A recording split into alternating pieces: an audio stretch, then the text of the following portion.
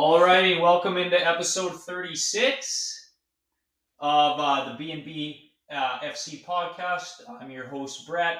Brian's sitting across from me, taking a day off of the hosting. But the transfer season is upon us, and we see lots of drama already unfolding. We have Chelsea, doing what they do best, finding loopholes in the system. We have a bunch of Chelsea players that nobody wanted, all of a sudden getting sold for overpriced amounts from Saudi Arabia. Ancelotti shock going to become Brazil's head coach after the 2024 season. He's going to be the first manager to ever coach the Brazil national team that's not Brazilian.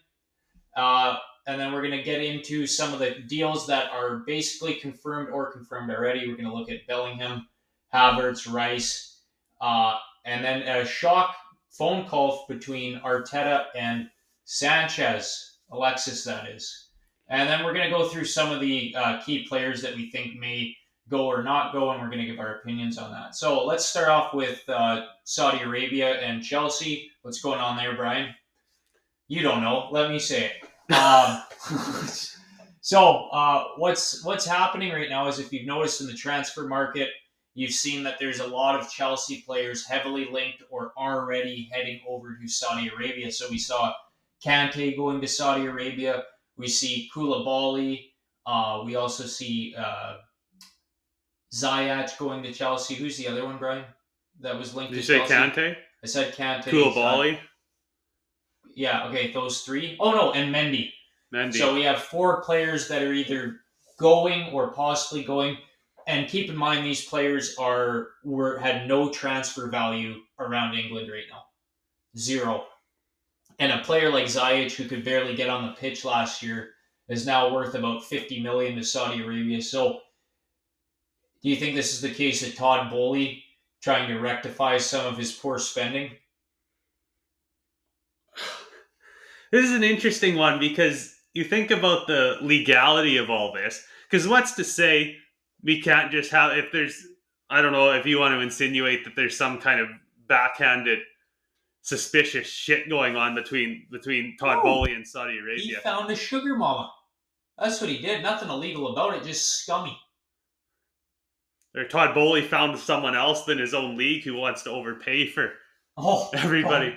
No, but like legally, there's not, like, a market value is determined by what a buyer wants to sell, or what a buyer wants to buy for, and what a seller wants to sell for. And when two parties reach an agreement, that's your market value. But you have to think that Koulibaly's, I think, 33 now. He's older, so he's got a couple. So really, from as far as a transfer value perspective, he can still command a decent wage as that player. But you would think, on the fair market value, he's maybe a $10 or $15 million player. I'm not sure what Saudis have offered to the Saudi club. Ziyech is maybe a 25, max $30 million, I'd say. I don't know what Mendy's on there, but Mendy was the first choice keeper. I think Chelsea should keep him. I think he's better than Kepa. Kepa seemed to play the last few games. I think Mendy was hurt or wasn't available. Unfortunately, what's his nuts? Who's their coach now? Oh yeah, Pochettino. He said he wants Kepa to be his number one. So I will just say, like, I get your point, but I mean, I have the tinfoil hat. I believe this started with a phone call from Boehly to be like, hey, like, we have players that, and I actually think it could be a step forward where we're going to start to see maybe a relationship where a lot of 30-year-old, 31-year-old Chelsea players have been done their best day or past their best days are suddenly going to Saudi Arabia. So I don't like it. Pisses me off a little bit. Like, I understand, like, the Neves one makes sense to me for, like, why, like, Saudi Arabia, because they're trying to youngen up the squad and stuff, but Chelsea's whole thing, having four players from one squad automatically linked to it, that makes no sense. Help me understand what's in it for Saudi Arabia, the clubs, because what's to stop them from going? Because they could spend that same $50 million and probably get a lot stronger player from another team in the Premier League. Where? Because those players don't want to go. So you think Todd Bowley's pushing the Chelsea players out the door? Yes, I do. Because if I'm managing another club, for example, and I can get twice as much for a player by accepting an offer from a Saudi club, absolutely, I'm going to do that. And then if the player doesn't want to be personal terms, it's off. But yeah, but you're not going to get those type of players. You know, like you're not going to go to Arsenal and go, "Hey, I want Gabriel Jesus." Jesus would be like, "No, I don't want to go." no, I know the personal terms are a little squiffy, but as another club, wouldn't you be ecstatic to get twice as, even if a player you weren't really planning on selling? Oh, I think Todd Bowley's going, "Hey, you're going to sit on the bench the whole year. You're going to Saudi Arabia." Well, probably with the squad depth, but no. But if I don't, let's just put this from the Irish. I'm trying to think of who's an equivalent kind of player for like a Trossard or a Smith Rowe, and if Saudi Arabia comes to Arsenal and says, "Oh, I'll give you 80 million for those two guys," you're gonna say yes. But here's the thing: that would never be a discussion because those players would be like, "We're not going." But no, but there's the two distinct camps. They have to. There's the club and club negotiations for the transfer fee, and then the player has to negotiate. You can accept the one without the other when the other falls through. But I think Todd Bowley's is going to strategically make it miserable for them to force them into that. Is it a strategic, or is it just a matter of this is the reality of having as deep a squad or as many players as Chelsea do? Oh, I know you're playing devil's advocate, but we've already seen that Todd Bowley is very much the type of person that looks for loopholes with his 8-year contracts to get over FFP and like it's like this guy is not like a. It's not like he doesn't try to find these ways out before. I don't know. For me, this just seems too intelligent for what Todd Bowley's capable, or what I've seen, and because I think he's just trying to find a way with the back end loaded contracts to just how do we sign these players right now, and then 10 years later we'll deal with the finances, and especially if Chelsea keeps playing poorly and doesn't get Champions League football, the finances are going to run low. Yeah, but how much Todd Bowley wants to continue to finance the project, I don't know. Okay, here's the thing though. You're misunderstanding. Like Todd Bowley's an idiot when it comes to football knowledge. This guy's an absolute mega genius when it comes to making money. Okay, like his team, the LA Dodgers, there's a big spender too. How do they spend that much and they never do anything? He comes to Chelsea, spend, do nothing with it, and he's just capable of spending and avoiding these things, and he knows how to make the relationships and make money. So I think I don't think financially, I think it's a genius play. Even if you he could create his own farm system, just like the NHL and stuff do, where it's like now you're just shipping your players to Saudi Arabia right before right when they're passing their prime, and it helps Saudi Arabia establish their league, and it recoups more money, and you're not strengthening a rival. So financially, it's a scumbag move, though. I don't give a shit. I fail to see because it benefits to Saudi Arabia if they, I think, spread that around. Do you think? Okay, here's an whether example. The owners want to push the players out the door. That's the other thing. But you think it's advantageous to the Saudi clubs to shop around and be able to. It's not if they can get that money. Like it's a Chelsea. It's like a exposure from a big club and stuff like that. But they're like, I don't think you're gonna have the same clubs try to shop around and get the same result as with Chelsea because of the situation with how many players they have and things like that. Like I think it's a unique opportunity that Todd Bowley finds himself in. Like I don't. Well, I know I agree that Chelsea is the only club that has kind of those higher profile players, and that's what I think the Saudi clubs are. They want the names. Yeah, they don't care about the performances on the pitch as much as they. But when you're saying shop around, I don't think they can go shop around anywhere else. Like it was kind of weird. I mean, maybe they can, but it was a little weird that Neves went. I think he's 26. Like that's odd, but like. Well, Wolves knew that they weren't going to get a higher offer or anyone else, and it was probably that came in and just like, holy shit, that's a lot of money. And Neves agreed to go. So I think Neves agreed to go before they came in with the offer, but it's just that I think that was like that was like a weird one, and that's an individual. But it just seems like out of all the players that have gone so far or linked, there's like maybe one per team around the Premier League that are linked, and then you have 5 from Chelsea. But it is what it is. But I still think it's scummy in the way that, like, for example, the Taylor Swift, they have fans that are wearing contacts and then selling them for thousands and thousands of dollars, right? And you go, oh well, that's smart because some idiot. It's Wait, smart. so okay, contacts so that have someone's eyes saw Taylor Swift through these contacts, and now we're gonna sell them. For $10,000. Where is humanity gone? Yeah, Brian. Here's the thing, though. I think that's smart, genius, but I still think it's scummy. It's like, because some idiot's gonna spend, that's got a pile of money, is gonna spend it willy nilly. So I think it's kind of the same thing with Todd Boehly. Is the money that Saudi Arabia can pay for these players, they wouldn't even notice. So it's like Todd Boehly's like, oh hey, you're not gonna notice $50 million for this dog player. So that's just how I look at it. But this is related and kind of not, but kind of is. It's interesting to see because remember MLS kind of making those big. Because remember David Beckham kind of shook the world, was the first big name player with still some years left in the tank to go to MLS, and it seemed like they couldn't really sustain that momentum. And I suspect money's the reason why, because all these Saudi teams are ridiculously wealthy. But it's interesting to see kind of the MLS. We've seen some big names, but it hasn't been nearly as consistent or clumped up together as these big name players that have all went to Saudi Arabia in the last 6 months. So it'll be interesting to see how that changes the dynamic of football. Jeez, I'm telling you, the scary thing is money talks. So it's like, when is it going to hurt some of the other? And I think it will get worse because today's player cares more about the paycheck than the crest. Yeah, Jesus. And by that logic, you would expect to see more and more and more. See, that's the thing. I'll see Smith Rowe in an Arsenal kit still. That guy loves Arsenal. Anyways, let's move on. In other news, we got Ancelotti going to Brazil.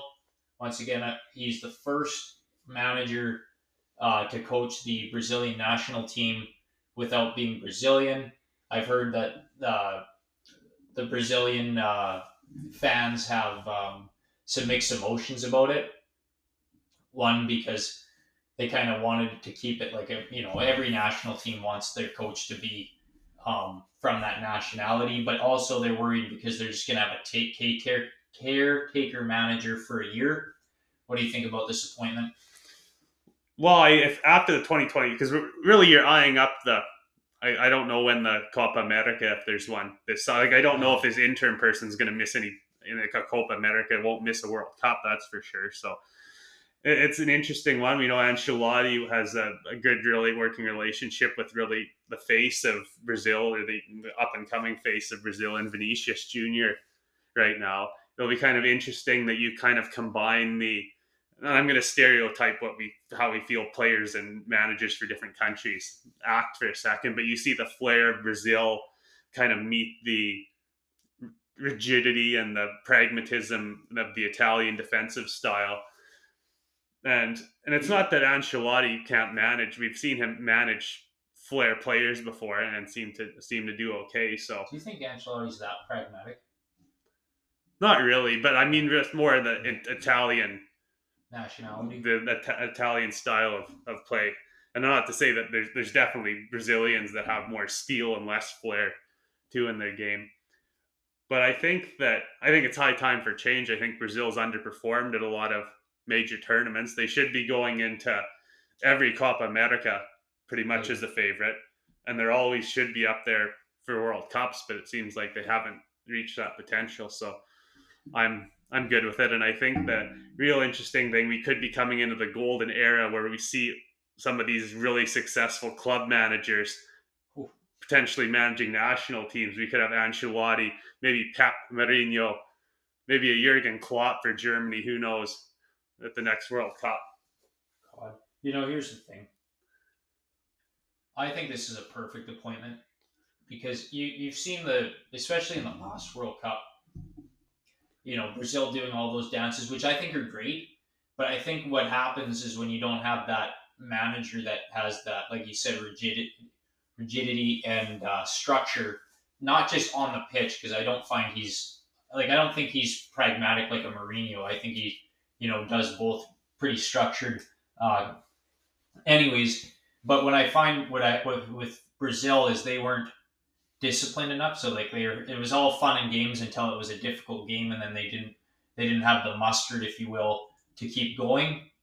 So I think Ancelotti's going to be able to harness the flair in a positive way. He's already shown to do that with a lot of big players, how to get the best out of them, still them enjoying their football, but not to let it get away. Because one of the things with a lot of flair players is it can get away with you. You see, like Antony, for example, where Ten Hag had to reel him in because he just wanted to do fancy stuff for no point in the game. We can't have that as Brazilian. Wouldn't it be something for his resume to get a World Cup? Yeah, it's over. It has to be over. Because really, for me, he's the greatest club manager of all. I think he's better than Ferguson. And really think about it, he's got the record for the most Champions League, and he's won a league in each of the top 5 leagues, or what we call the top 5 leagues. So he was after that 4th Champions League last year, he took over from Ferguson for me, and really it would become it's pretty much when Messi winning the World Cup becoming the greatest player of all time. Yeah. Ancelotti doing it puts him at the untouchable place too. No, I'm gonna enjoy it. But yeah, you're right. It would be really cool to see some more managers, have Spain versus Brazil, Guardiola versus Ancelotti. Oh, but anyways, let's get on to some of the transfers that have happened. Jude Bellingham, 100 million to Real Madrid. What a deal for them. Like, it's just, you mentioned this, Brian, so I'm going to steal it, but whatever. It's amazing that Real Madrid can almost keep going the way that they're going, compete for Champions Leagues, compete for the league. They didn't win either of those this year, but they never really have to do a rebuild. They just seem to be able to switch out pieces as it goes through the machine, and the machine just keeps going. So, for example, Cruz or Modric probably out, one of them, Bellingham in, just like that. It's not going to have a season where it's a rebuild. So that's really nice. It's really upsetting, and I'll let you get into the less professional aspect of it, but it's just hilarious to see Liverpool basically say that, like, fans were literally putting Bellingham on their shirt already. And then this guy just looks at them and goes, yeah, Real Madrid's the best club in the world, and he goes there. What did you think of that? That's obviously a shrewd move for the Spanish club. Like I said, like you said, that I said, I was really worried about what does this midfield look like, because Casemiro goes at the start of last season to United, Cruz getting older, Modric getting real old, but signing that young French midfielder, can't remember his name. I think you know who I'm talking about. Tuchamendi. Yeah, Tuchamendi. Camavinga's has been playing left back and plays center mid now. Bellingham, a good player, and all these kind of Valverde there can play in a lot of different positions up there, and having Cruz and Modric around to mentor those players is a big deal. So for me, Real Madrid can go back and really look like a team that's going to challenge for everything if they get the right person as their new number 9. Oh, absolutely. Get Kane in the same window. Moving on, Sky Sports Germany actually today, right as we were filming this podcast, confirmed that Havertz will be going to Arsenal. Arsenal hasn't announced it, but it's all but confirmed. Well, you get into it first. What do you think of Havertz going to Arsenal? Well, I think it's a good move. About £60 million. He's obviously still young enough, and he showed glimpses. He was really the only attacking player, you would say, maybe other than João Felix at Chelsea this past season, that didn't play like absolute dog shit.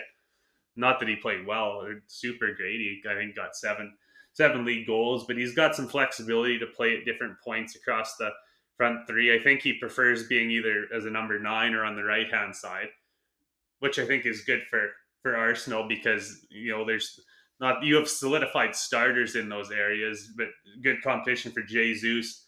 Maybe we'll give Saka a rest, because he can't be playing especially if Arsenal wants to kind of challenge for different things. You're going to be playing twice in a week a lot of times for your Champions League group stage games, or if they want to later in the season. So Saka can't play every game like he did this season.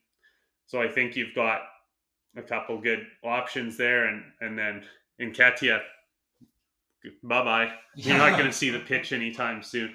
No, I think it's a shrewd move, and he's one of those players that I think in the Arteta mold of being able to kind of drift out of position and kind of cause some mayhem. I think Arteta likes a front three that can be kind of dynamic and move in those ways. So I think it's a good deal. He's still a young player. Wouldn't say that he's at his prime yet.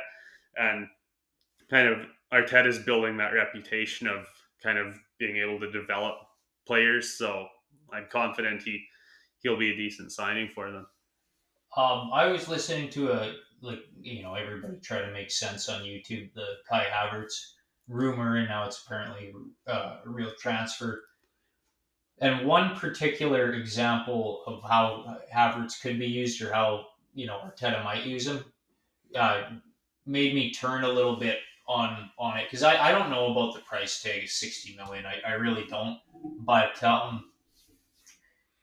I heard that he was going to use him in how kind of Smith Rowe was used 2 years ago, in that it's kind of like a midfield position, but can often, overlap a winger, or even with the way that Gabriel Jesus and Martinelli switch and things like that.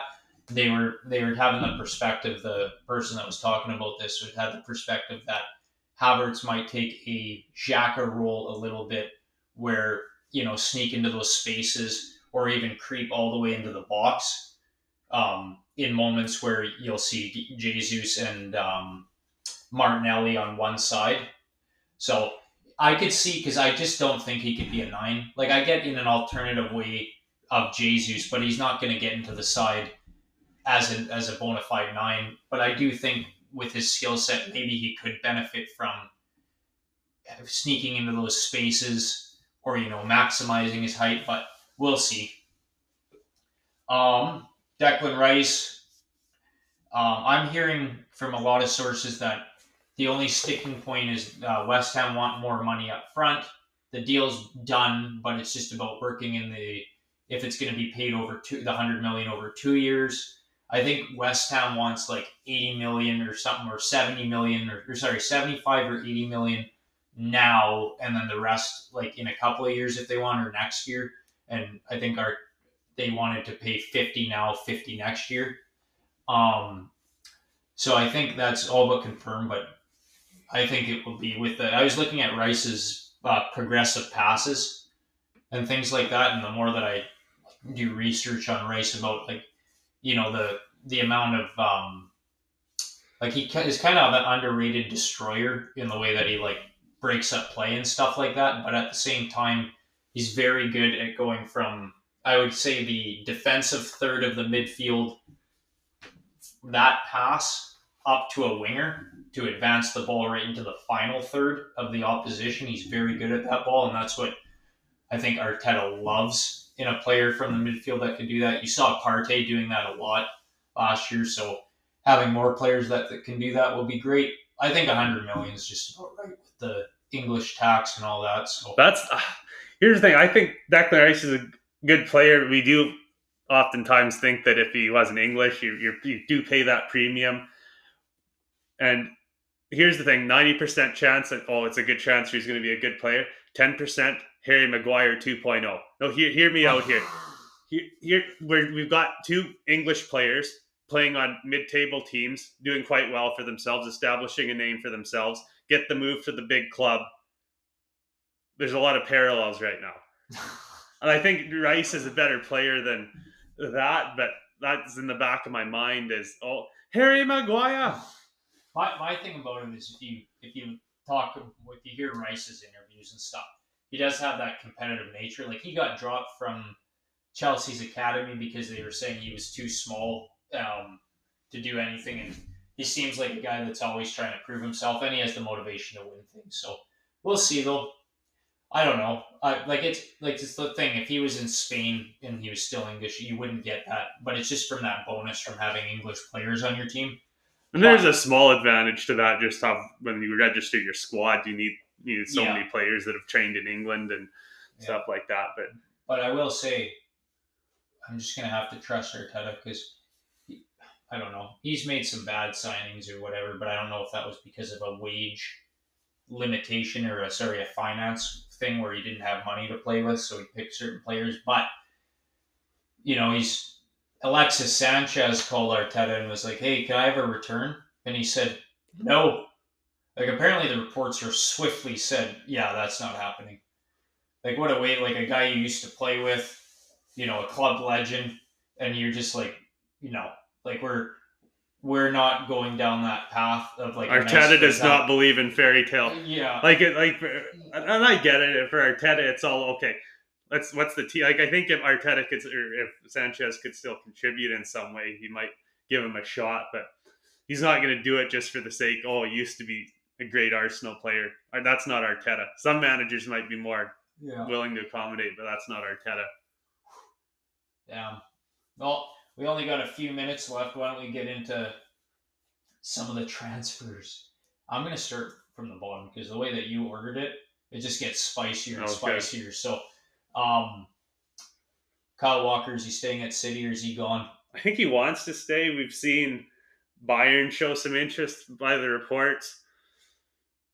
He's still got a couple of years left in him. He might be one of those players though that could be tempted by a move away. Cancelo might be in his ear whispering, "Come to Bayern," and he might be one of those players that has achieved.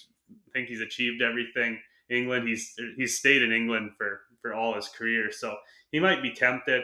See what the money is. I German wages aren't extraordinary, so I expect City will be able to at least match or better what Bayern might be able to offer him. So I pick him to stay at City.